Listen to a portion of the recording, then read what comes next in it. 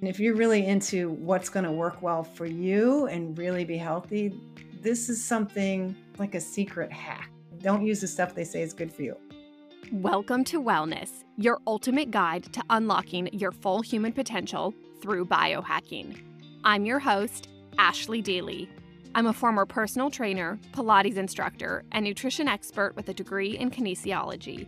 I'm here to guide and support you in elevating the quality of your life. Can I ask you a favor? When you leave a review for me, it helps listeners like yourself find and access this information faster. So if you have 5 minutes, I would love if you could log on to Apple iTunes, Spotify, or wherever you're listening to this podcast and leave me a review. Today's guest is Sally Norton. She holds a degree from Cornell University and a master's degree in public health. Her path to becoming a leading expert on dietary oxalate includes a prior career working at major medical schools in medical education and public health research. Sally has quite the experience of a healing journey along with years of research, which led her to write her book, Toxic Superfoods: How Oxalate Overload is Making You Sick and How to Get Better. Sally's book was released in January 2023, and she's been featured on over 75 different podcasts. If you love your morning smoothie, chock full of spinach and blackberries, you're going to be in for quite the surprise today. Sally Norton discusses how your aches, pains, gout, kidney stones, and other symptoms could be getting worse instead of better because of the food you're eating. Today we're going to discuss what low oxalate foods are and what kind of foods you should be eating to give you more energy, promote healing, as well as promote optimal health. I think you're really going to enjoy the show today, and I can't wait for you to meet Sally. Sally, welcome to the show. It's so good to be here. Thank you. I've done so much research on you, and I've let my listeners know a bit about your background, but I want to hear your story. So can you give us a bit of your background? I have been a nutrition geek since I was a little kid. I grew up in Syracuse, New York, with rhubarb growing behind the shed or the garage, and apple and cherry trees, and a family who likes to cook from scratch, and everybody liked fruit and vegetables. And I was a vegetable eater as a kid. I have 3 sisters and a brother, and they would get their finger wagging at them by my mother because Sally would eat her vegetables and they didn't. And I decided as a 7th grader that I would study nutrition because it turns out I discovered in 7th grade that if you know how to live and how to eat, you don't have to get cancer and heart disease. You can be healthy and productive and not be sick. And I already knew by the time I was 5, I knew not being sick was better than being sick. I was really into not being sick. And I thought, well, wouldn't it be good to know how to not be sick and how to help others who want to avoid that too? So I was setting myself up for a career in health promotion and health prevention stuff and tried to know it. And I did all the right things and trashed my health in the process by being perfect at a low salt, low fat, scratch cooked, organic, plant centric diet. So walk me through what happened when you trashed your health. Well, it was already happening. I think when I was 12, I was already getting back pain.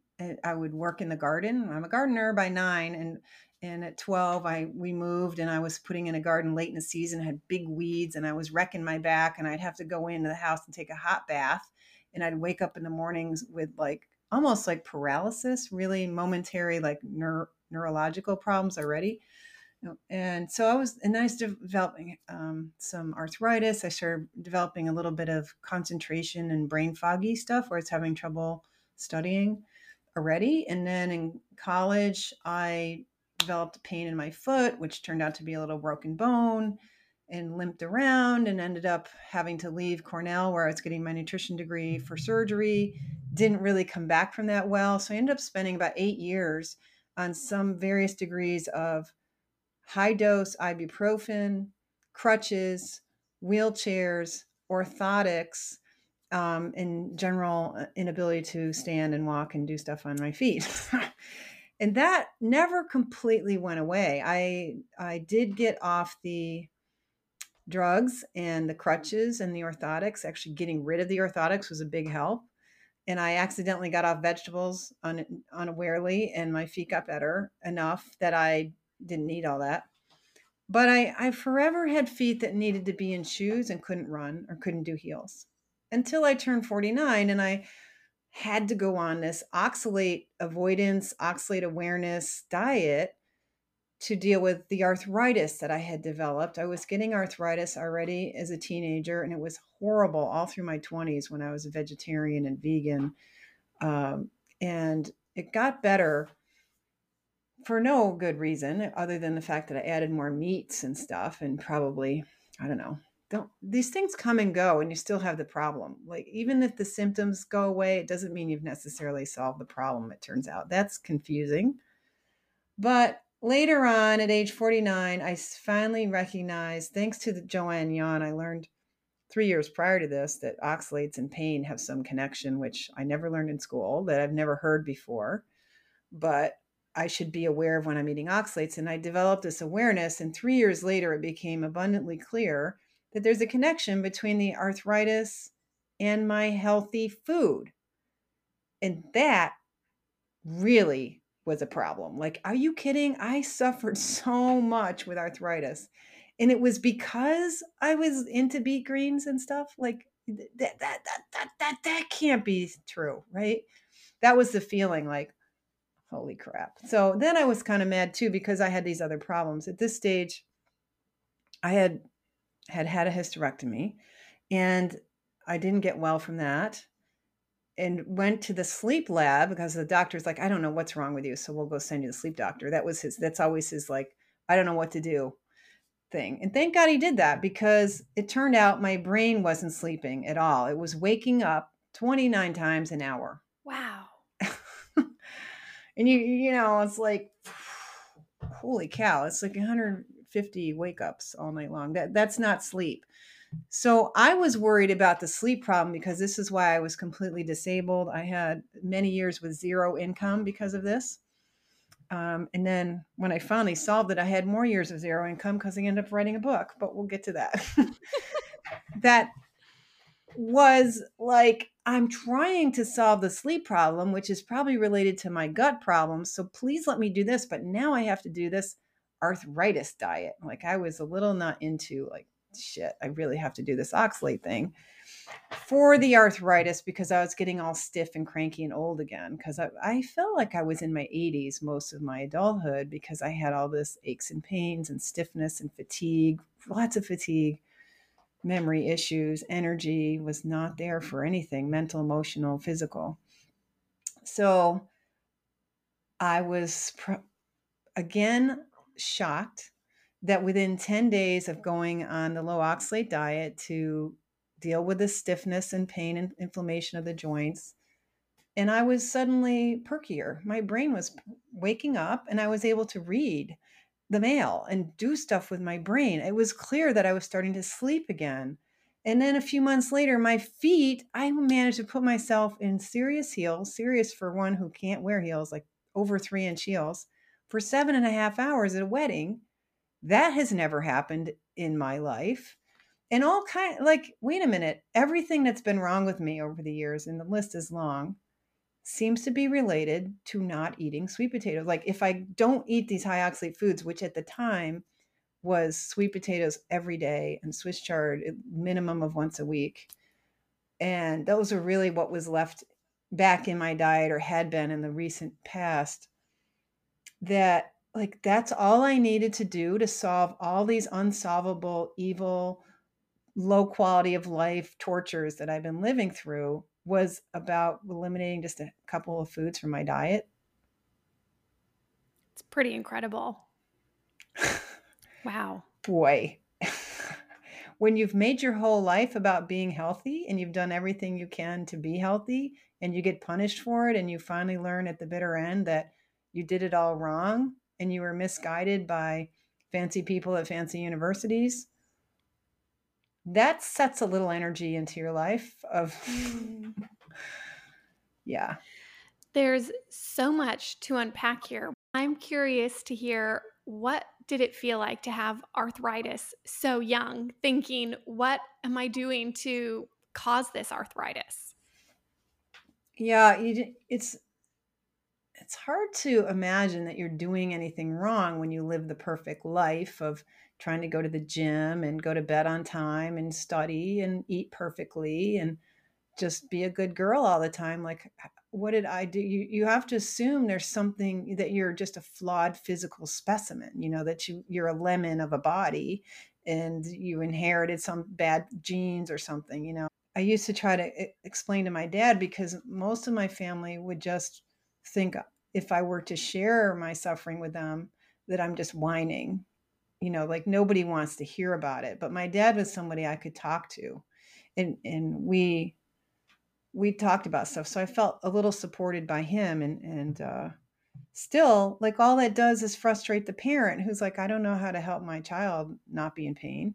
He Mm. doesn't. He's an insurance agent. What does he know? Like, but yeah, you just sort of think there's some medical problem that some medical person should be able to tell you what to do about it. Or, you spend all the time looking for all the dietary approaches. So, maybe you need no dairy and no gluten and all this. And so but I had gotten to the point where I was no, no, no on all these things and had done Mm. every single diet there was. And in fact, when I got off the vegan diet, it was because I was no longer tolerating whole wheat bread and wasn't tolerating the beans. It was clear that when I was eating this whole wheat bread, my fatigue would be intense. And when I was eating the beans, I had like zits on my face that lasted for 2 years. Like Wow. that. And then I got off the beans and they started clearing up. And I was like, it was just a couple of them, but they were these big, hard, reddish zits basically that sat there for years. And nothing would get them to go away until I got off the beans. And I realized I was basically, the whole legume family was probably out the door. And I was relying on them because I was vegan and doing, soaking and cooking beans and doing all kinds of stuff that was supposed to be perfect. And I replaced the starch that was in the bread and the beans with sweet potatoes, because sweet potatoes are supposed to be low allergy, the most low allergy food out there. So now that I'm, quote, allergic to these foods, I need the most safe, sort of detoxy, low allergy. So now in my head, I was on this low allergy diet, avoiding things that would give me fatigue and inflammation or gut problems. So that was the sweet potato. So I was relying on it as breakfast, lunch, and dinner starch. Like I would have brown rice and sweet potatoes and some chicken, now that I'm not a vegan, for lunch. And sometimes I would have sweet potato fries, especially on a Sunday brunch, and often have a little bit of sweet potatoes with dinner. And so I was pretty much relying on this perfect low allergy, low toxin food to fill in for some carbs and calories. And it holds butter and salt beautifully. So why not? It's delicious. I really like sweet potatoes. So I was okay with that. I wasn't complaining, but I was ignorant to the fact that it's a high oxalate food. So right away, when I went on the switch from veganism to not vegan, and sweet potatoes instead of beans and bread, I started getting wrinkles in my face all around the eyes and started looking older. I started getting little brown specks everywhere in my skin, which it turns out those were age spots. But in my mid 30s, I had no idea what age spots were. I wasn't expecting them at age 34 or whatever I was. And I developed pain in my back that would show up at bedtime. It would feel like somebody stuck a knife right near the shoulder blades, between the spine and the shoulder blades. And the big Charlie horse knot there would make it virtually impossible to fall asleep. And I never connected that to, oh, you're eating sweet potatoes every day. Who would have in a million years had that thought? You've mentioned sweet potatoes, beans, a few other foods that are high in oxalates. But for listeners who don't know, what are oxalates? Oxalates is a naturally occurring toxin in plants, and it's in a lot of the plants that we eat and trust. And it comes as this oxalic acid molecule, which is a tiny little molecule that ionizes. And has this negative charge. It can be two negative charges, and it likes to hook up with positive charges. So this oxalic acid is a chelator, as we say. It grabs metals. It loves calcium. Calcium loves it, and it forms oxalates, which is calcium oxalate, magnesium oxalate, iron oxalate, copper oxalate. Like any mineral, pretty much can become an oxalate with oxalic acid plus a mineral. So in nature, it's often in acid form and comes also with the calcium oxalate form. In the foods, you're getting both the acid and calcium oxalate and these crystals that are built from the calcium oxalate. The plants deliberately make various shapes of crystals of calcium oxalate for all kinds of reasons for their health, wealth, survival, and they're quite harsh for us. Now, we absorb the acid fraction from the foods. The crystals tend to just be abrasive and inflammatory in the mucosal lining of the mouse stomach, esophagus, duodenum, and small intestine, large intestine, anus, rectum, all the way out. Those crystals have the potential to be causing abrasive and mechanical damage and even electromagnetic damage to the cells in the digestive tract. And the acid gets in as it floats in, just dissolved in the watery part of your food and of the sort of the chyme of digestion. And that floating in, just like a little bit of sodium and other electrolytes and minerals and nutrients, can just float between the cells into the bloodstream. And we absorb no less than 5%, usually on average 10 to 15% of it. But some people that have various states of inflammation will absorb over 50% of the oxalic acid and dissolved oxalates in their food.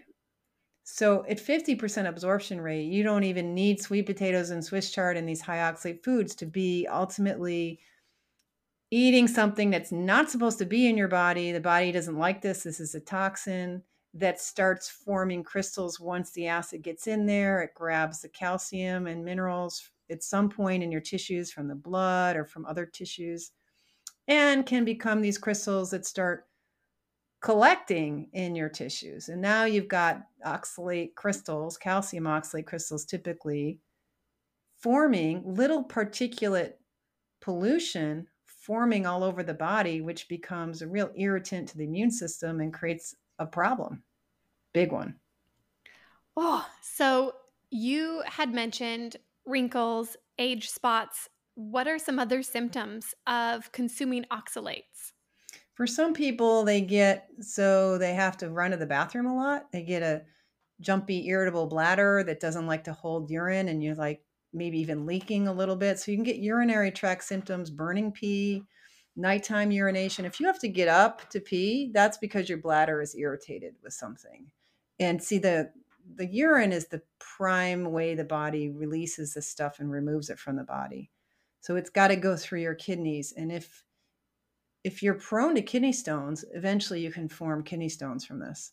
So kidney stone is considered the classic oxalate problem. It's the one that's well recognized in medicine that still isn't well understood how this really works, even though it's clear how it works. You have too much oxalate in the body, it's too much for the kidneys, and some people's kidneys aren't that good at like preventing it from clumping when it's trying to pass through the passages that are removing urine. Urine fluids are forming and flowing out of the kidneys in these little tubules, and those tubules have to be free flowing. But if you can't do all the backflips you need to do as a healthy kidney to prevent the crystals from clumping in those little tubules, then it can get stuck there, and that's a kidney stone. We can pee out way, way too much oxalate and eat way much too much sweet potatoes for years and get away with it without a kidney stone. So everybody thinks, well, you're fine, which is completely not how it works because the kidney is the last tissue that it wrecks, not the first. Oh, because it's on its way out of the body. Is that Yeah, why? that's the last stop, right? Okay. So oxalate's first going to be in your mouth and teeth, can wreck both, and it can harm the digestive tract, and then it goes into the bloodstream, immediately affecting the blood cells. That's the immune cells, monocytes, and the red blood cells are both affected.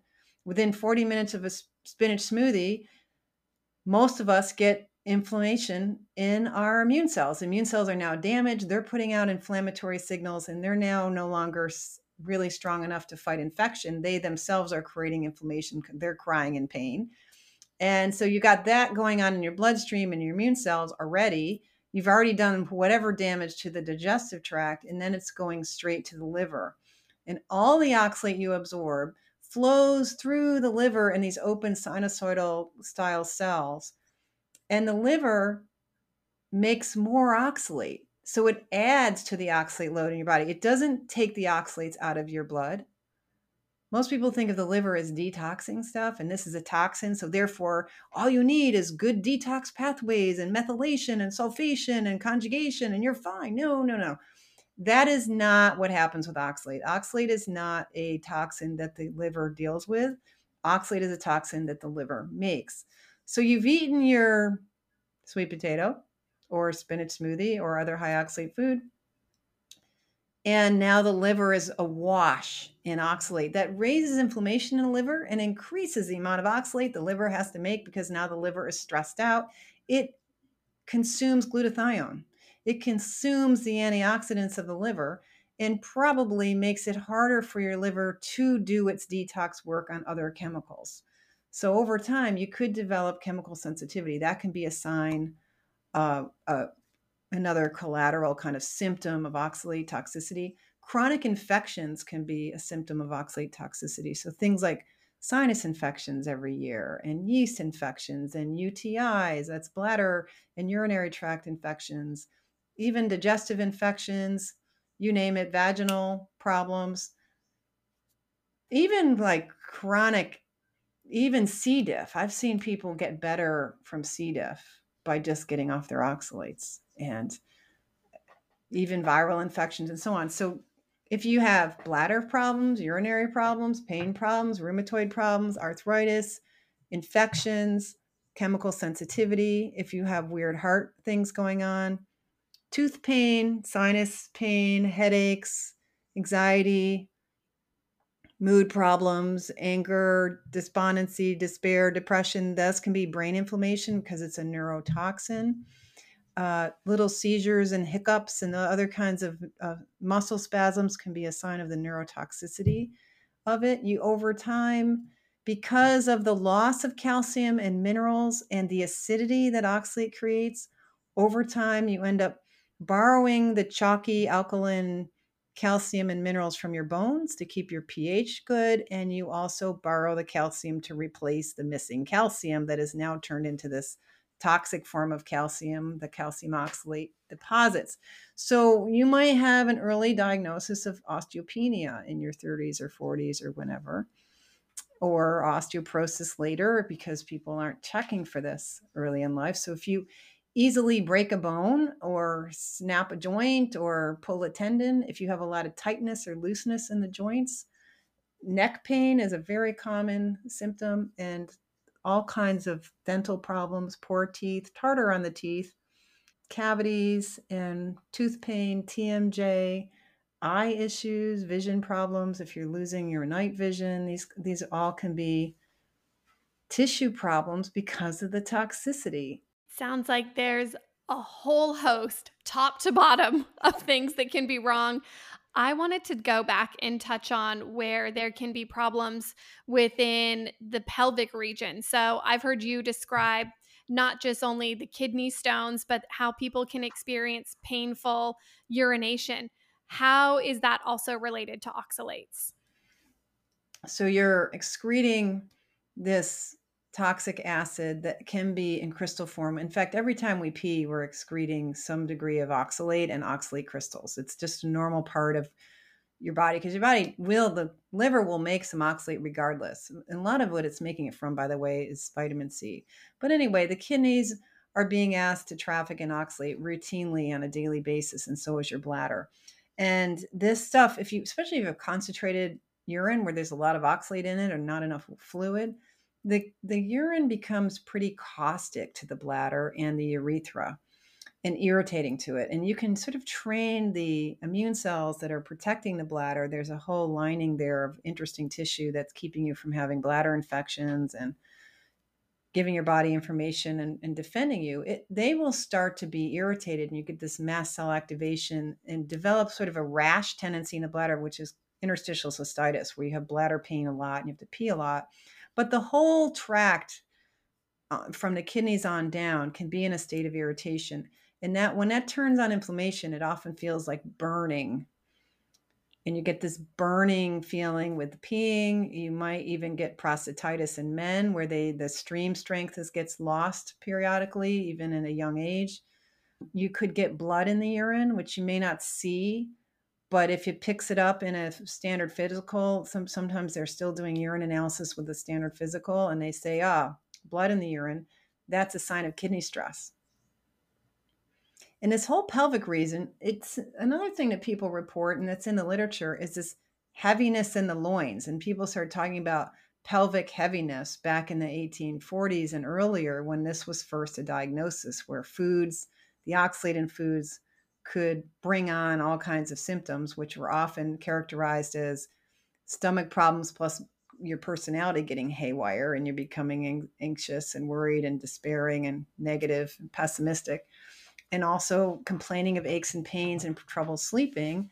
And they're examining the urine and seeing the crystals in the urine. So that whole pelvic region seems to be in harm's way in some people. And some people end up with a pelvic syndrome of issues, which might start off as like candida problems and later feels like UTIs, and later feels like incontinence or interstitial cystitis or nighttime urination, or like massive amounts of urine, because when you are excreting a lot of oxalate, the kidneys like to put more water in the urine if it can. So if you've got enough fluids in the body, you could produce a massive amount of urine. Other people not producing enough urine, which is much more dangerous. It's a sign of kidneys that can't hack it anymore. I appreciate you explaining that, giving a very good deep dive. I heard you mention mast cell activation syndrome. Does this go hand in hand with oxalates? And can you give us a description of what the relationship looks like? Well, the immune system is there looking for problems and protecting you from danger. So the immune cells detect danger. That's what they do. And little nanoparticles are dangerous to tissues, whether it's in your urine, whether it's in your bones, whether it's in your thyroid gland or your teeth, your jaw.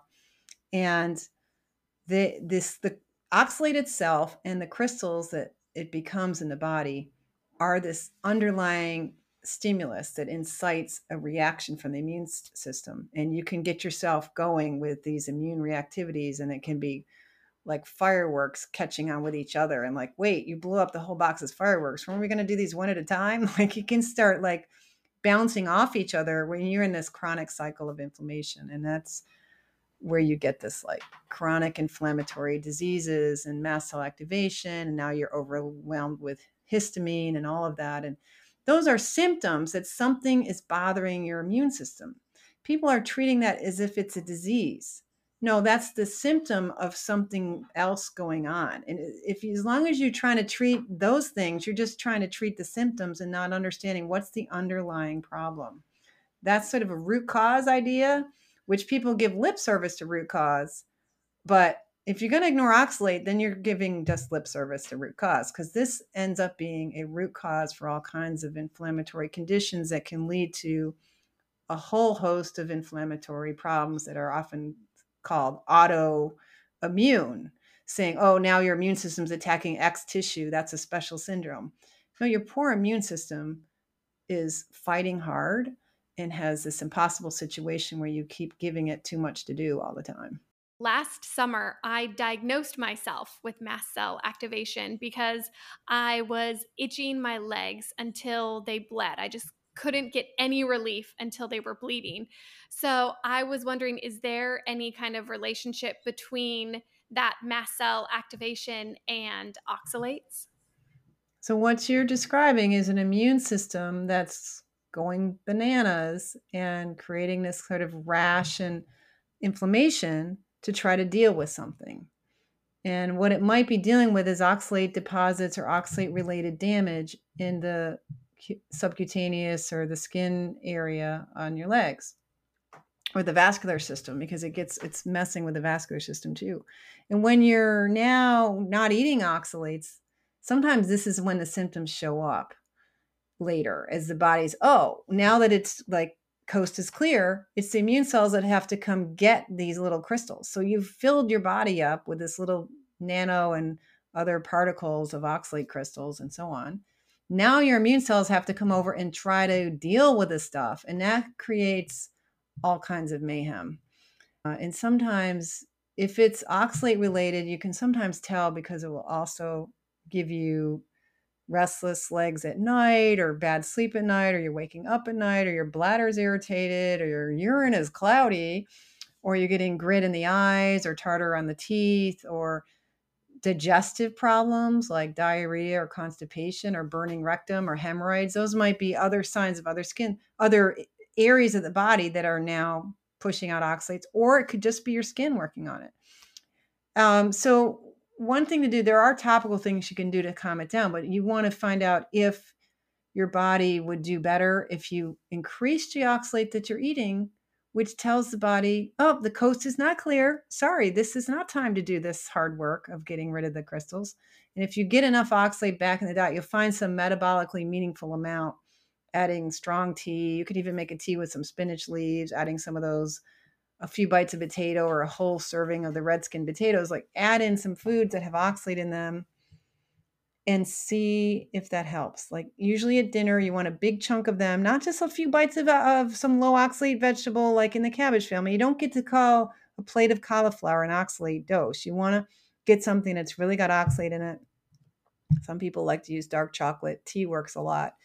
Pomegranate juice is about 10 milligrams. Well, we're probably wanting to do something like 3 times stronger than that. So there's room to add some of these foods in. So it's not like zero of these foods. You might actually need them as medicine. And if that works, if you do that 3 nights in a row and you get better, less symptoms, and it starts to go away, that pretty much tells you that that symptom was from oxalate clearing.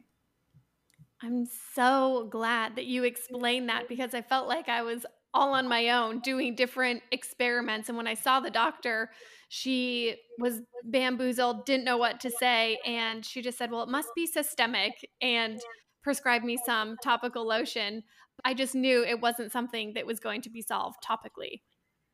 Right. And the other solution she would have would be some very harsh drug that would try to suppress your immune system and have problems. So she would see the systemic immune activation and provide immune suppressant, which wouldn't be a good answer.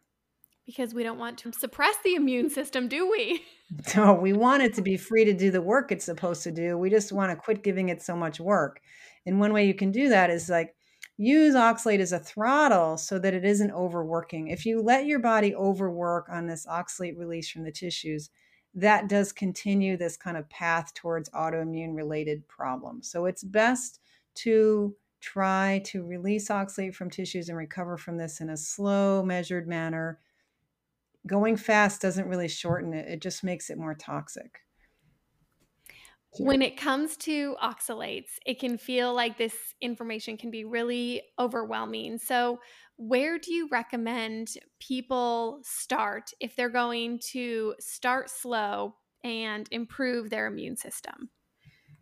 Probably there's a food that you're relying on, like almond butter or almonds or spinach, something or other. Find out what is that one food that you're really overdoing. You're doing it on me and my sweet potatoes every day. If you can start there, if you're willing to let go of your precious baby, you will bring yourself out of danger zone easily with just a couple of minor changes. But for some people, that's non negotiable. I'm not ready to give up my almond butter. Well, you need to study the book. You need to listen to podcasts. You need to let this soak in and start elsewhere. But just doing a quick survey of the food you're eating, how much cashews, peanuts, and almonds, and chocolate, and sweet potatoes, and plantain, and turmeric, and quinoa, and buckwheat, and chia. And like, hello, if you're doing a lot of those, just getting rid of half of them might be a good start. There's something other to eat. You probably would do fine if you could come up with a more proteinaceous breakfast instead of spinach smoothies or chia bowls. Like, fix breakfast. I would say fix breakfast first if you can. Work on putting real food back into your breakfast: eggs, cheese, meat, fish, slap a ham, a steak, whatever. Like, put something solid, protein that will make you satisfied so that your desire for almond butter goes away. You get into the habit of wanting something a little fatty and a little hefty, probably because that spinach smoothie doesn't have any real nutrition in it. It doesn't hold you. Mm. I couldn't have said it better myself. Fix breakfast. It's the most important meal of the day, right? Yeah. And a smoothie is not a good breakfast. So, can I just take a calcium supplement and that'll knock out the dangers from the oxalates? Well, it certainly doesn't hurt to have calcium because you can lower the absorption of what you're eating to a certain degree, but it's very limited in what it can do. And even if it is binding it, sometimes even whole calcium oxalate can enter the body anyway. So it's definitely, if you're eating a modest amount of oxalate, which is rare these days, if you're into health foods, you're eating a lot of the high oxalate foods, which are all the nuts, the almonds, cashews, and peanuts that are everywhere, the dark chocolate that's everywhere, the spinach, chard, and beet greens, which is everywhere, the gluten-free grains, which includes quinoa, buckwheat, teff, arrowroot, cassava, almond flour again. And then you're going to put on top of that, you're going to put more almond butter. And on top of that, you're going to put some chocolate, this or that. And then why not throw in some chia seeds and some hemp seed? And why not sesame and everything bagel? And then how about some kiwi on that or some blackberries? Like, you can just layer this stuff in, and some turmeric, got to have that. Tea, all these things are things people layer in, intending them to have health benefits and not being informed that they're not only high oxalate, but oxalate is a problem. And none of the promised benefits of those foods can anyway cancel that out in any kind of magical synergy. It's like, oh, sure, sprinkle heavy metals on your food. You can have it because it's on spinach. It doesn't matter. Heavy metals on your brown rice. It doesn't matter. You can have all the arsenic you want because it's brown rice. That's good for you. That's the mentality that helps people not take this seriously and deeply think about. It's a natural toxin in natural foods. We think it has all these other good things in it, so we're confused. I think you described that so beautifully. And the front of your book makes me think that I'm so healthy just looking at it. The Swiss chards, the almonds, the beet, the star fruit, because people think that if it comes from the ground, that it must be healthy. And I remember when I first heard about oxalates, it was about 3 years ago on a podcast. This guy said he and his wife were trying to get healthy and they were making these beautiful spinach salads every day. And then he learned what oxalates were from his functional medicine doctor. And my mind just literally escaped me. Like, I could not believe this. Like, someone was questioning the health validity of spinach. I was like, this spinach is something that I was always putting in my smoothies, eating every day. And I think maybe because I wasn't aware of the symptoms, that I thought, well, there's no way that spinach isn't healthy for me and my body. But I'll tell you what, once I swapped out that spinach and stopped having spinach for lunch, I didn't feel that 3 p.m. crash where then I would want to have a green tea pick-me-up or something later in the afternoon. How about a little dark chocolate pick-me-up? So I'd love to hear one of your most heartfelt success stories, either your own or someone who had found your work, and had great symptom relief. Did you guys know I record each one of these intros separately? I used to just skip by when I heard ads or breaks during the middle of a podcast, but I hope you're sticking around to listen to mine.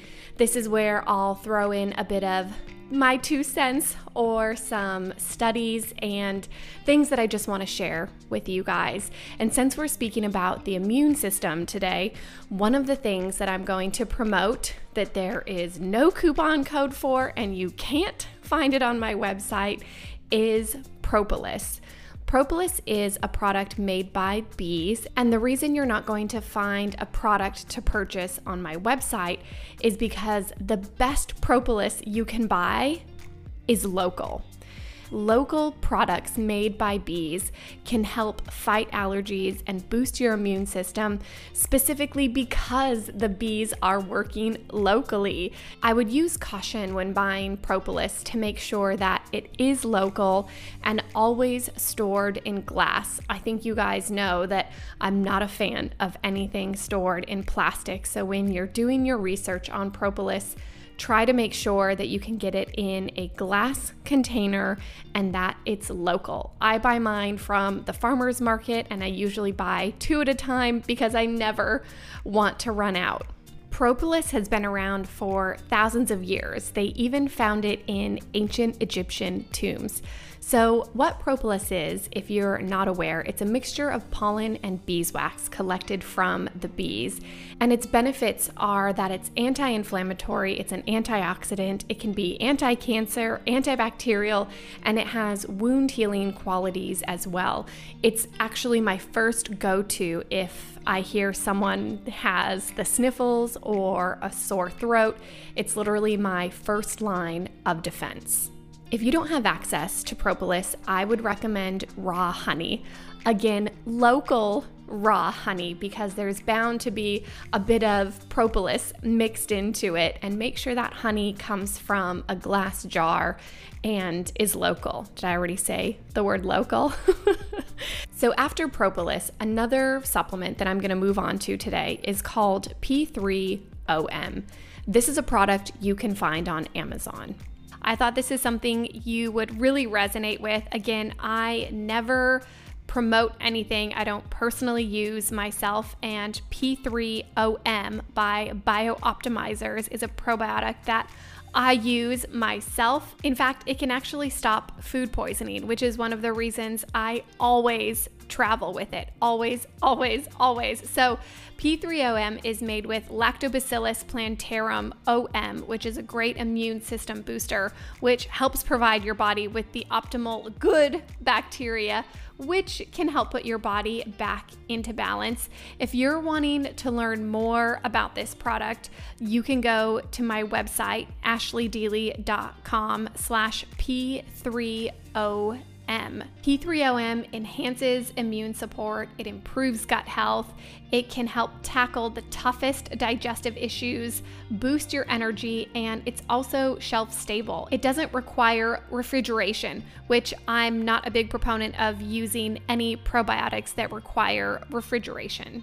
It's gluten-free, soy-free. It can help even promote better sleep. You can take about 10 capsules at night before sleep. And it's also made by a company I trust. I've been following BioOptimizers for years, and you can even use it to control gas. There was a testimonial on their website where it helps someone's migraines go away. So although I never give out medical advice, this is a supplement that I can stand behind.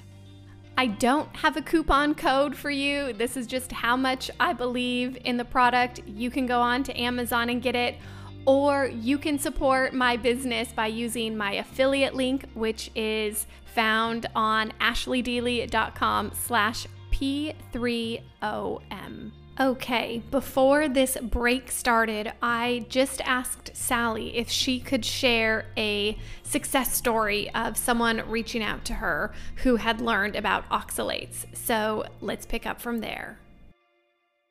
Well, there isn't just one. I find many people bring me to tears, and I hear this on social media. People share with me through Instagram and Facebook and send things to my website. People come to me to come to my group classes, and they'll share amazing things there, and usually crying the whole time and getting everybody crying. And then they become clients, and I hear even deeper pieces of their story, and it's quite amazing.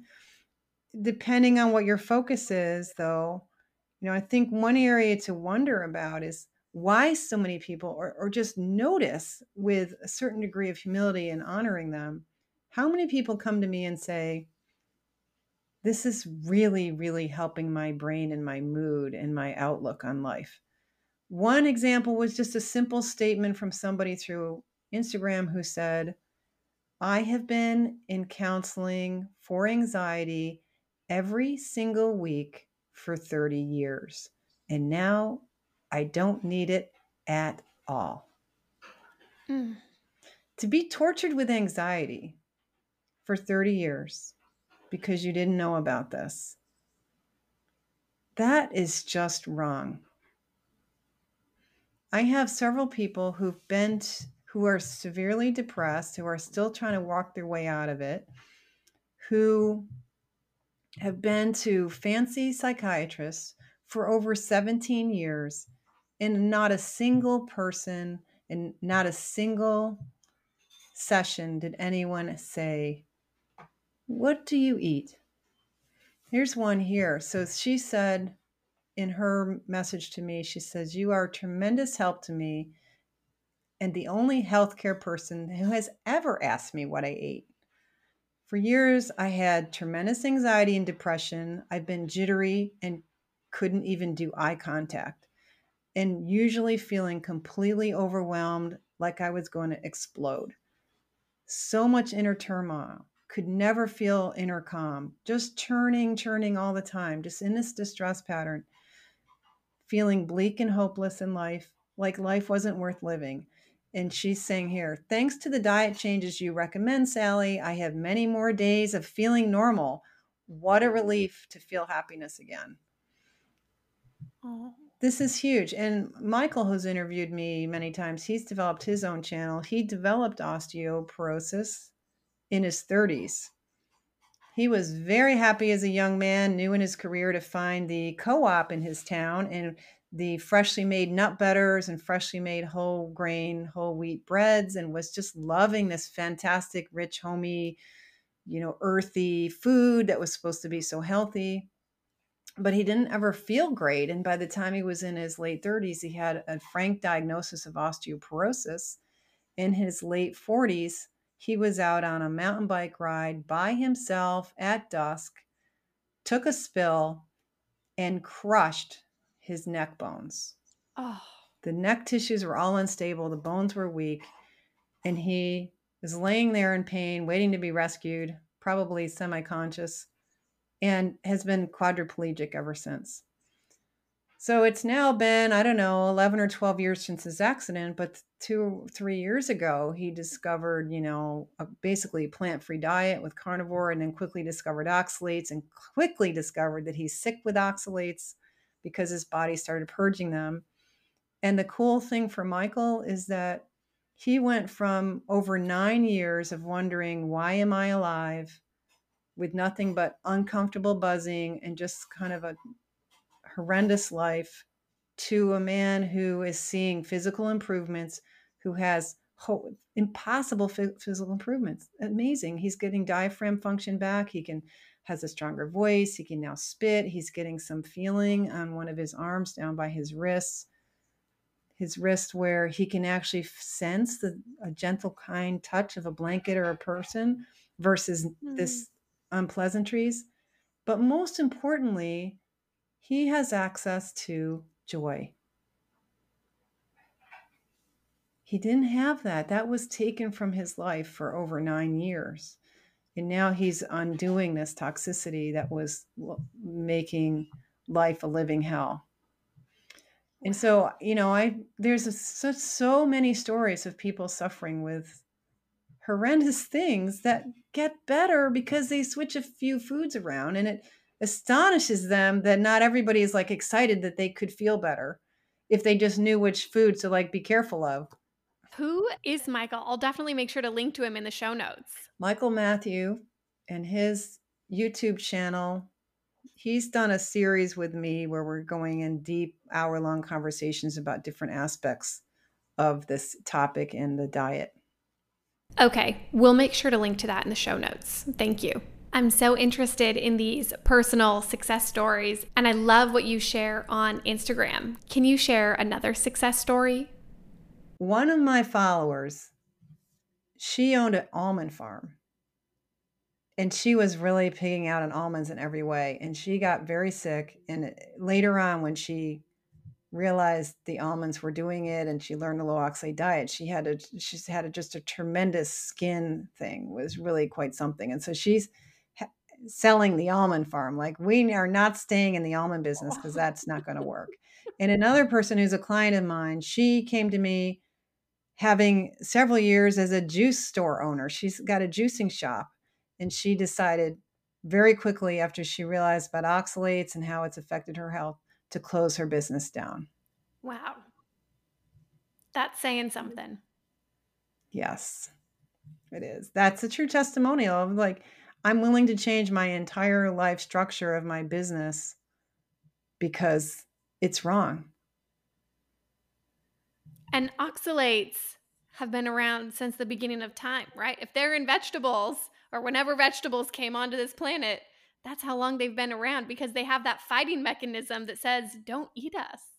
Yeah, most plants are so toxic with oxalate that they have no available calcium in them. Over 90% of the plants on the planet have so much oxalate that there's zero calcium there. And there are if you were to spend a day in the woods, you would have a hard time finding a salad. That's a good way to put it. There's almost nothing edible there. You'd have to get a slingshot and hit a rabbit or a squirrel to find food in the forest. There's almost nothing there to eat. I used to spend all my money on almond flour. My shelves in the cupboard in the kitchen would literally be stocked every time that the grocery store had a sale on almond flour. I bought all of it, every bag, because I was baking so much with it. And then I learned about oxalates and the double whammy that I learned because when you bake with almond flour, it actually mutates into a polyunsaturated fatty acid. So now you're eating an oxalate that has become a PUFA and just damaging yourself beyond belief. The combination of the PUFA oils and oxalate is a great way to destroy your health. It's just a deadly, deadly combination. And that's why these nuts, and using nuts and even flaxseed, which are not high in oxalate, in a lot of baking and a lot of heat treatments to them just adds fuel to their toxicity. And really, someone who's picking out an almond flour is destined to have skin breakouts and some really serious stuff. And probably for a long time after they change their diet, you're going to see a bunch of weird stuff because that is so toxic. And it just, I feel like it goes back to that same age old thinking, well, it comes from the ground, so surely it must be good for me. Well, what we're not realizing is that this is a novel idea. It's just a modern experiment. Human beings never bothered breaking all those nuts to have almonds. Are not easy to harvest and break open. They've never been high on the human menu. They're strictly for California squirrels. And really, in my own lifetime, you would only see them slivered almonds as a garnish on the beans at Easter dinner. You just didn't have them on the daily menu. The idea that you can turn this this seed of a tree that grows in a very limited place on the planet into a general human entree on its face should be concerning to us, but it isn't. Somehow we're able to accept this as good and not question. I'm really glad you put it that way because so many people aren't questioning. And I remember learning ages ago that if your grandmother eat it, that if your grandmother wouldn't recognize it, don't eat it. But I think a lot of us have forgotten that. It conveniences us to forget it because the cool kids say this is fun to do, and everyone's struggling with digestive problems and they think they need to be off gluten. They don't realize that nuts are more damaging to your gut than the gluten. Wow, that's a statement. Why, Sally? Why are nuts more damaging than gluten? Oh my gosh. They're, first of all, they're designed to be indigestible because they're a seed. Seeds are designed to go through the one who dared try to eat them and come out the other side fertilized somewhere distant from the tree, sort of planted. They're designed for that. So you have to do a lot to take them out of that dormant stage and get rid of the phytates and all kinds of things. And there's the oxalate, there's heavy metals. It's scary, like cyanide and other things that are quite toxic. And all of it is hard on the gut. I really think that all kinds of nuts and seeds, anything that's a nut and seed that's a plant's effort to have a future generation, those things are all designed to get you in the gut. And that was my conclusion from the research I did as I was writing the book and the book proposal. I looked at saponins and all kinds of other plant toxins. And the effects, according to the researchers who look at the effects of eating these plants, are always gut damage. Mm. Which I imagine leads into leaky gut, which is where a lot of those autoimmune disorders stem from. Right. The gut houses the nervous system, the immune system, your nutrition system. It's a whole sensory organ where your body's reading the outside world. And it's just a single layer of cells hooked together with proteins that hang in the cells, the sides of the cells. So they're like the proteins in the cell membrane are the two sides of Velcro, right? So they hook together in these tight junctions as Velcro. But protein shape depends on pH and other things, especially pH, because of the folding of the molecule. And if you get inflammation, you get acidity, and then those protein shapes are wrong, and the Velcro hooks break, and that's leaky gut because now the tight junctions are no longer tight enough. They're messed up from that inflammation. Mm. I've heard you talk about the benefits of lemon juice. What does lemon juice do in the body? Lemon juice provides citric acid, a little bit of reasonable amount of vitamin C, and probably some other benefits, but we're mostly interested in its citric acid, which is a mild acid that is literally alkalizing. So it's what we call a conjugate base, which is alkaline, and it also gets turned into bicarbonate in the liver, adding more alkalinity to it. And if you have an abundance of citrate in the body, that helps you dissolve oxalate crystals. When citric acid sits on an oxalate crystal, it softens it because it forms a little bond with the calcium that's even stronger than the bond between the oxalate and the calcium. So you take glass or quartz like hard, nasty oxalate crystals and you turn them into a chalkier texture that's softer. So it's much easier to break them up and dissolve them down. And then you have more alkalinity and more citric acid in the body. You have more of it in the urine. So, more citric acid in the urine means you're not going to get the kidney stones. The citrate level is the very most important risk factor for kidney stones is low citrate in the urine. And so by having a more alkaline metabolism, the kidney can release more citrate into the urine. Hmm. I've been waiting to ask you this question all day. What does your diet look like? What do you eat on a typical day? Well, this is kind of a trick question, which I really don't love getting into because I have to modify what I choose to eat because I've done so much damage to my gut and immune system that my system gets inflamed if I eat certain foods, including beef and goat and lamb, things that I would love to be eating. It does not like the cabbage family. It doesn't like lettuce, which is a nice low oxalate food. It doesn't like the melons, which are a nice low oxalate food. So I live on a lot of fish and coconut, some lemon here and there, some winter squash, but a lot of pork, fish, duck, and some other kinds of meats because I'm limited with the meats. So I experiment with rabbits and even frog's legs and emu and uh, ostrich and just a real variety of meats and play around with those and really enjoy fish and have a beautiful fish store nearby. And we'll probably have fish tonight for dinner and just Oh, loving it with lots of butter. We get raw butter from our local Amish farmer, oh, and I do a lot with butter sauces and so on.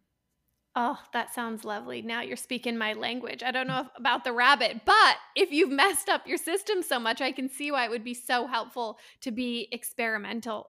Puts the fun back in the kitchen, like explore, try, do new things. There's always something else to eat.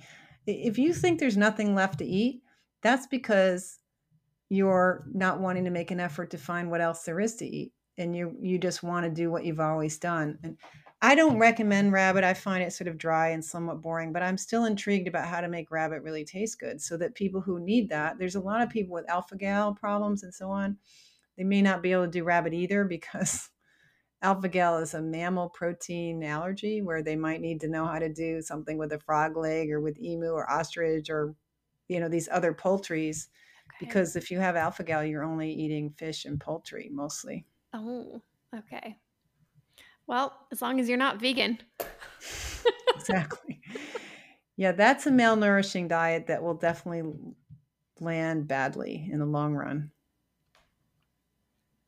I couldn't agree more. I read, what was it called? The China study, and after I read it, I was like, I'm a vegan. I'm a vegan now, everyone.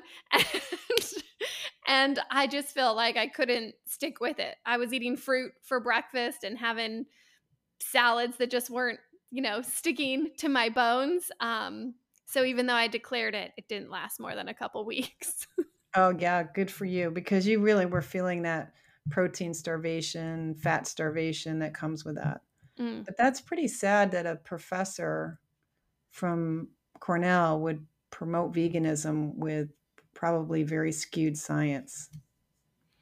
Well, it's very similar to the study with biotin. I think one of the studies they did in biotin was in a developing country where these kids were malnourished and they gave them biotin, and they had taken the results of measuring their hair and nails, which had grown. And I feel like if you're going to take any supplement to a developing country, you're probably going to see some helpful, significant results. So then everybody jumped on the bandwagon of biotin, which I'm always cautious of recommending supplements as an umbrella to anyone because I feel like it's very individualized. For sure. Beyond the immune system, I think 50% of couples are struggling to get pregnant right now. Can you weigh in on why that might be? There are real problems with the quality of the sperm that men are producing, and real problems with women and their hormonal cycles and the health of their tissues. And oxalate can be a major contributor on both sides for women and men. This is not widely known, but a man who has a high oxalate diet is very likely looking like he has an adequate sperm count, and yet the sperm he's producing are not healthy and not energetic and not great. You can read about that on my Instagram post that asks about fatherhood. And there's a series of slides on that post that explain what happens to the poor sperm. You can end up with oxalate crystals in your testicles and your prostate gland and really mess up your plumbing as a guy. And also the women. I thoroughly believe that oxalate is why I ended up with endometriosis and my ovaries were destroyed. I didn't know I had any of those issues until I had a full abdominal cut and they had to pull everything out of me at age 48, was it? No, younger than that, maybe 46. I don't know. But they got in there and they were surprised, A, that I had loose blood, endometrial scarring on my colon, and that my ovaries look like they've been shot for decades. Wow. That must have been quite the surprise. Yeah, because here I'm the healthy one. I was gonna, how could I possibly have these problems? And I didn't have the pain of endometriosis. And people don't realize that only about a third of cases of endometriosis are painful. It's a notoriously painful problem to have, but you can have asymptomatic endometriosis. You can have asymptomatic anything. Wow. So, oxalates are more than just these toxins in our food. They're actually really messing up our fertility and our chances to be parents. It's so tragic. Oh, so Sally, why do you think this isn't more commonly diagnosed? Why are people having to go to the therapist for years and years and visit different doctors to finally learn what's making them sick and having the root cause be their food? Well, the reason I'm doing this work is because none of us in the field of nutrition and public health and medicine have been taught this in school. It's not part of our practice generally. The dietitian knows how to handle it for kidney stone patients and for a few other situations, but it just hasn't been there. And that's part of why I'm doing my work. I'm hoping that the nutrition and health world will start to take this subject seriously, which is one reason I insisted on looking for a mainstream publisher for my book. So Mm. there's that guarantee of some professional filter. This is science that we're handing over basically for free to the public to take and run with it. And luckily, very quickly now, we have this mode of communication with the internet and podcasts, and people are looking for information, are picking up on this information and finding it. And some of those people are in clinical practices of all types.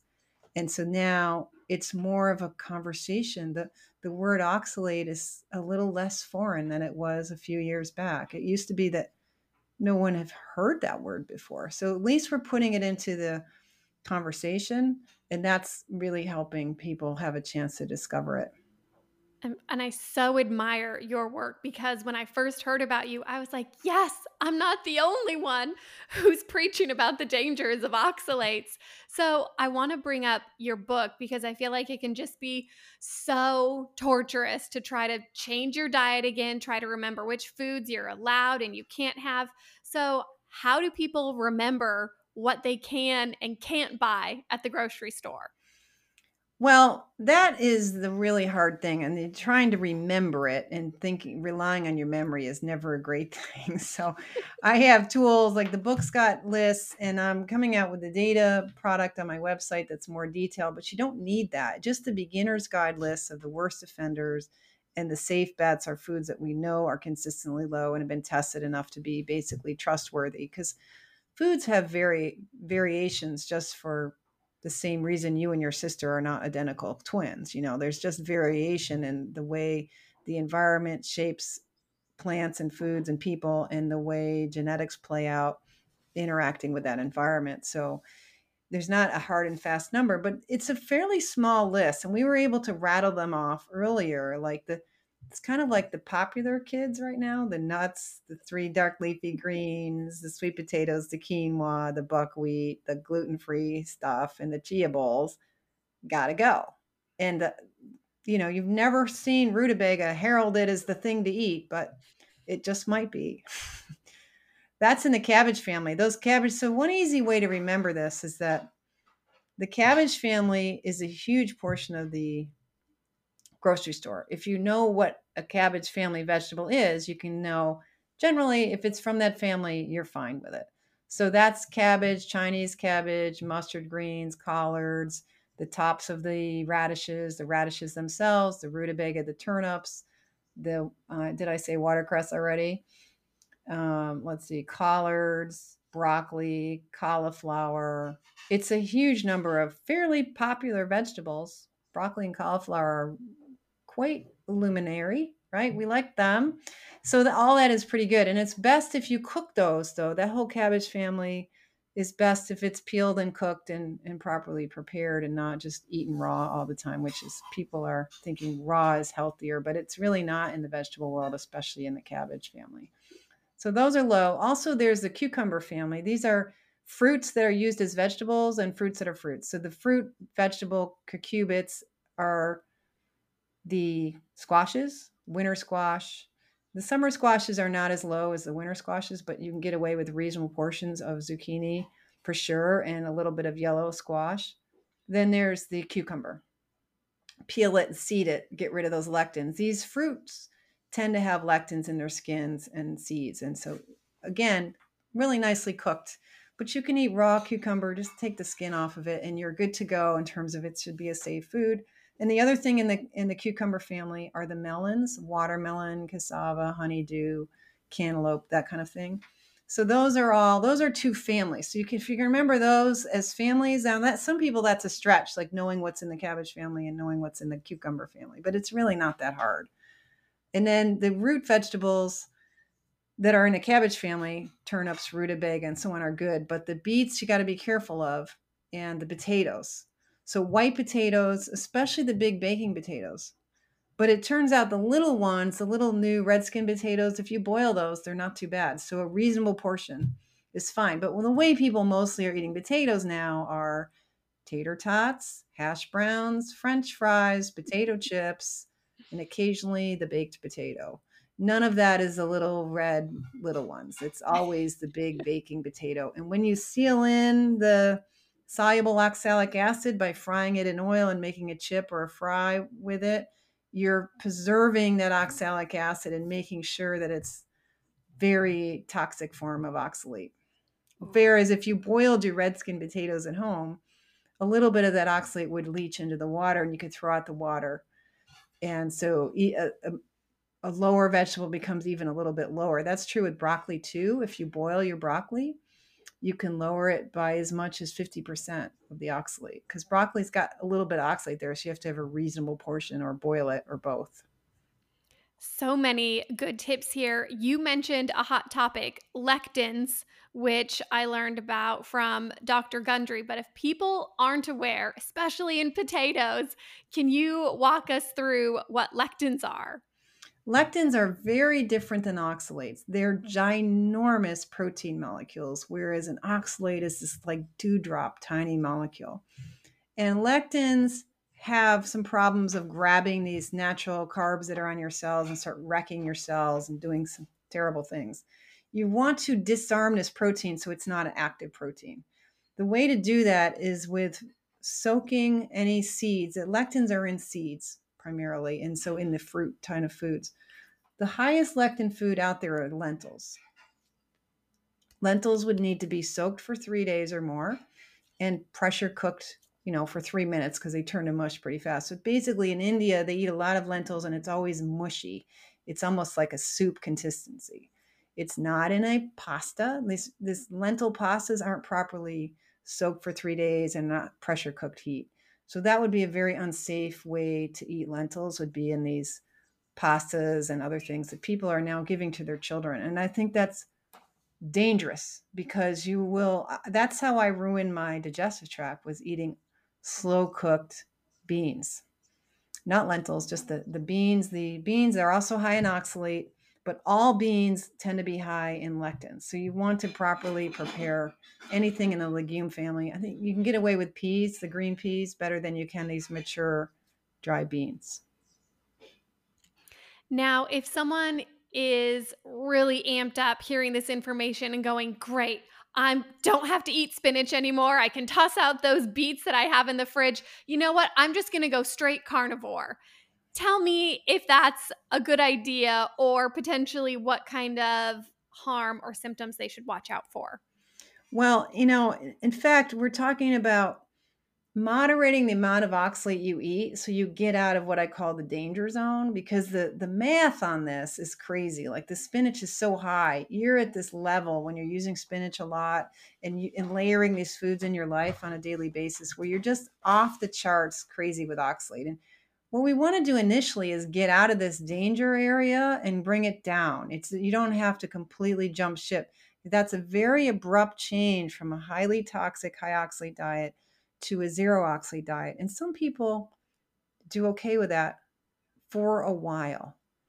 But usually at some point, it might be a week, a month, a year and a half, 3 years, 6 years. At some point, your body may start releasing the old spinach you used to eat, the old oxalates that are collected in your thyroid gland and bones and tendons, and suddenly make you sick on oxalates. So you need to be aware if you're going to do this leap down, you could trigger an abrupt desire, a real strong urge from the body to get it out of the tissues, because the body has been hanging on to it, waiting for you to stop this overeating of oxalate. And now you're giving it this open window. So you don't know if this open window will be overly taken advantage of. If it is, you're going to release more oxalate into the bloodstream at a level that's very toxic. You could end up in the emergency room with arrhythmias and hypertension and what looks like a stroke or heart attack. And that's really scary. And your doctor won't know. They don't know about this. And they may not even know enough to give you enough potassium and sodium and minerals to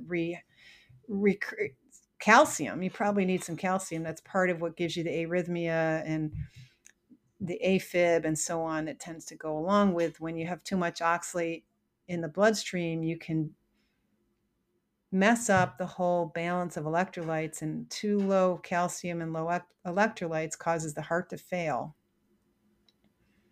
We don't want that. That wouldn't be a desired outcome at all. So it's better to just get off like the crazy smoothies and the almond flour and the almond everything, and keep some of these oxalates in your diet, a little bit of a small portion of a buckwheat cracker, a few bites of sweet potato, a little bit of something that you like, the blackberry or something, for a while so that your body can adjust.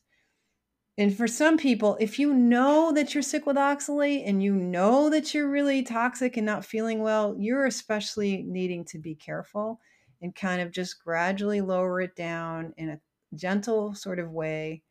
The analogy I like to use is like you don't want to wake up the baby of all this old oxalate in your body and get it all screaming, right? So if you're trying to get the baby to sleep, your technique will be to carefully, slowly tiptoe backwards out of the bedroom and carefully shut the door so nobody notices that you're lowering oxalate. Like you really don't want your tissues to be too highly alerted, like ding, ding, ding, ding, ding, no more oxalates. Here's your chance, everybody. Yay, let's dump. And the tissues will be going crazy. So don't let them have a party of, thank God we get to release this stuff. You want them to just hold their horses so you don't get sick on oxalates that are in your tissues. I like that analogy very much. Are there any supplements that contain oxalates that we should watch out for? Turmeric, straight whole root turmeric, is used in all kinds of ways as a supplement in other ways. So you want to be aware that you can overdo whole root turmeric. But if you use the curcumin extract, that's very low in oxalate. So you can still have that if you feel there's a reason for it. Slippery elm, though, is pretty high in oxalate. And I don't think there's an extract of slippery elm usually just taking that. And that's a high one. So those are the two that come off the top of my head. There's a few others that tend to be high, like olive leaf and so on. But a lot of times when we're making tinctures and extracts of herbs or even tea from herbs, it's not very high in oxalate. So it's generally not too big a problem. But Mm, nowadays, I guess the one place it is this kind of whole food concept in supplements where there's a lot of dehydrated beets and dehydrated spinach and everything and dehydrated this and that. And a lot of those are high oxalate ingredients. So these kind of whole food supposed vitamin supplements and so on, and powdered greens, those are the things to look out for. And any kind of like smoothie mix and protein powder that has bran in it. Rice bran, oat bran. Bran is where the oxalate's heavily concentrated in these outer layers of these seeds known as grains. So mm. that can sneak. There's little places where you can be using products and not really thinking about the ingredients. I'm so glad you told me that. I actually use slippery elm in my gravy, in my bone broth based gravy. So I won't be using that anymore. And I was just shopping a couple days ago for a green powder, and it was specifically labeled low oxalate green powder. And of course, there were beets in it, some chard. And I just thought, would Sally approve of this? I want to see the actual testing they've done because, yeah, so that's good that low oxalate has become a marketing buzz term, but I don't know how to trust the companies to actually know what they're doing and really test their products and be sincere about that. Mhm. Do we need to watch out for collagen or glycine, which could have oxalates? Well, they don't have oxalate. What they do is they can be broken down into oxalate in our metabolism. So there's no amount of oxalate in glycine or bone broth or collagen, but it's the hydroxyproline amino acid and a couple other of these connective tissue amino acids that are in these supplements and in gelatin and so on that adds to what the liver ends up making more oxalates in the body. So it can be significant in people who are already toxic with oxalate. The amount, if you take more than a tablespoon of these collagen powders or more than a cup and a half of broth on a routine day, you're probably overdoing it. Mm. But a little bit of gelatin in your capsules or even a little bit of glycinate in some of your supplements is probably okay. But if it's multiple supplements and you're taking a lot of them, that also has the potential to add up. But if your liver's not inflamed, you should only be converting a fairly small amount of that into oxalate. But we see that it makes a difference in people's symptoms. If they take out the collagen, they feel better. Mm. Sally, what haven't I asked you that you'd like my listeners to know? Well, we've got the book now, and I was hoping that this durable form of information would survive me, that, the world needs the message, but a lot of people are not ready to hear it. And that might include the public health field, that might include the average dietitian. But I'm hoping that at some point this will become commonly known. And it's okay to join us in being part of this oxalate awareness and feeling a little bit like a fish out of water, because everybody says these foods are so great for you, and they really struggle with this cognitive dissonance of, well, Sally and these interviewers think oxalate's a thing, but everyone else doesn't. And so if you count up the numbers, we're outnumbered. So if you're going to do it as a popularity contest, then you don't belong here. Like, this is not the popular street. This is the aisle where sincere seekers of health feel amazingly better not poisoning ourselves all the time. And if you're really into what's going to work well for you and really be healthy, this is something, it's like a secret hack almost of not how to not poison yourself. Like, don't use the stuff they say is good for you. I love that you said that, especially since the focus of my podcast is biohacking. So, what is the name of your book? Where can people find you if they want to learn more? The book is called Toxic Superfoods, and it comes in a paperback, in a Amazon Kindle electronic form, and in an audiobook. And you can buy that anywhere books are sold. You can find more information on my website. The website has a sort of hidden store where you can find a cookbook that's a PDF with 180 recipes. You can sign up for a group class there. There's lots of free information. If you sign up for my newsletter, I will occasionally try really hard to get you one as often as I can pull it off, which is uneven these days. But in there, you'll also get a couple of more automated messages that will give you the beginner's guide for free. You can get the beginner's guide there as well for $250 straight up if you need it now. And you can see things on Instagram as well, and sometimes Facebook. And are you still seeing patients or clients? Can someone work with you today? Well, I do work with individual clients, but it's a wait. It's usually a 2 to 4 month wait to get into my calendar. And that's expedited and also made more affordable if you come to one of my group classes first and get my handouts and get a kind of overview of how this works, so that when we get to working together, you're ready to hit the ground and really make some deeper advances in what you're doing. That's wonderful. I'm so glad that you are sharing this message, that hopefully it can get into different medical schools, different nutrition programs all across the globe. We need your work. So thank you so much for your time today, for your book. I'm so sorry to hear about the chronic pain you had, the arthritis, but I'm so glad that you came out on the other side to make this world a better place. Thank you so much for helping people discover this topic. It's really fun to say, hey, it's easy to feel better. I love that. Oh, so good. Thank you so much, Sally. We appreciate your time today. Cool. That's fantastic. Thank you. Thanks for covering oxalates. Thanks. Bye, Sally. Bye. Thank you so much for listening today. I really appreciate your support. One of the things that Sally and I didn't get into on the show today, but I'm keen to bring her back on, is to discuss the oxalates that are found in baby food and food-friendly, air quotes, food-friendly kid food, which has a ton of oxalates in it, which we're starting to introduce to children earlier and earlier, where sometimes their first food is sweet potato or avocado, as well as quinoa, and how these foods can start wreaking havoc on kids' systems at a really early age. So I'd love to bring Sally back on so that we can take a deep dive into this. But if this information is new to you, I recommend doing a bit of research so that you're not consuming the oxalates that we spoke about in today's show, and definitely not feeding them to your kids as often. So if you found this information helpful today, I would love if you shared it with someone important to you, or if you wanted to do a shout out to me on Instagram or Facebook. I would love to hear from my listeners.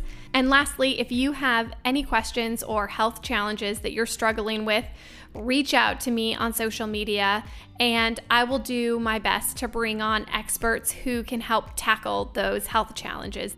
Thank you again for listening today.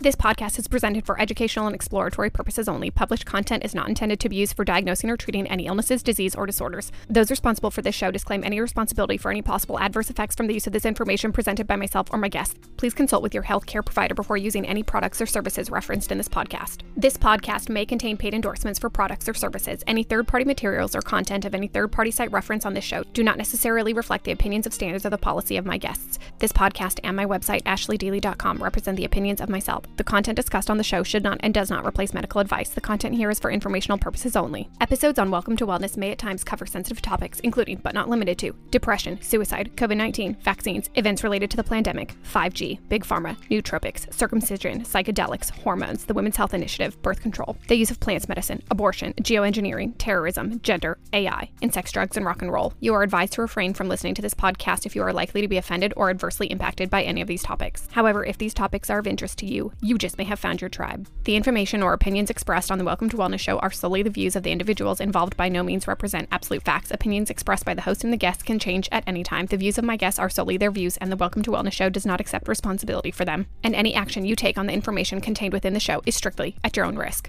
The Welcome to Wellness host, Ashley Deely, will not be liable for any losses or damages in connection with the use of this podcast. You should take all necessary steps to ascertain the information you receive from this podcast is correct and has been verified.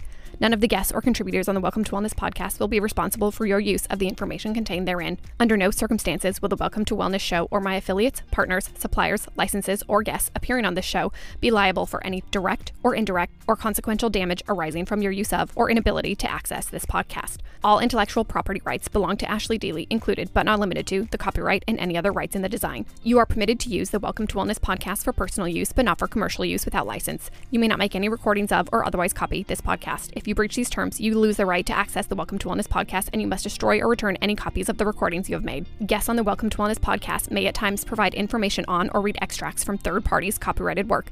The Welcome to Wellness podcast does not provide any medical or professional advice within these episodes. Anything said should not be taken as replacement for medical, clinical, professional advice, diagnosis, or medical intervention. If you take any action or inaction as a result from the content you consume from the Welcome to Wellness podcast, this is based solely on your decision, and the Welcome to Wellness podcast and Ashley Deely and my guests cannot be held liable for any of the consequences of such action or inaction. Thank you.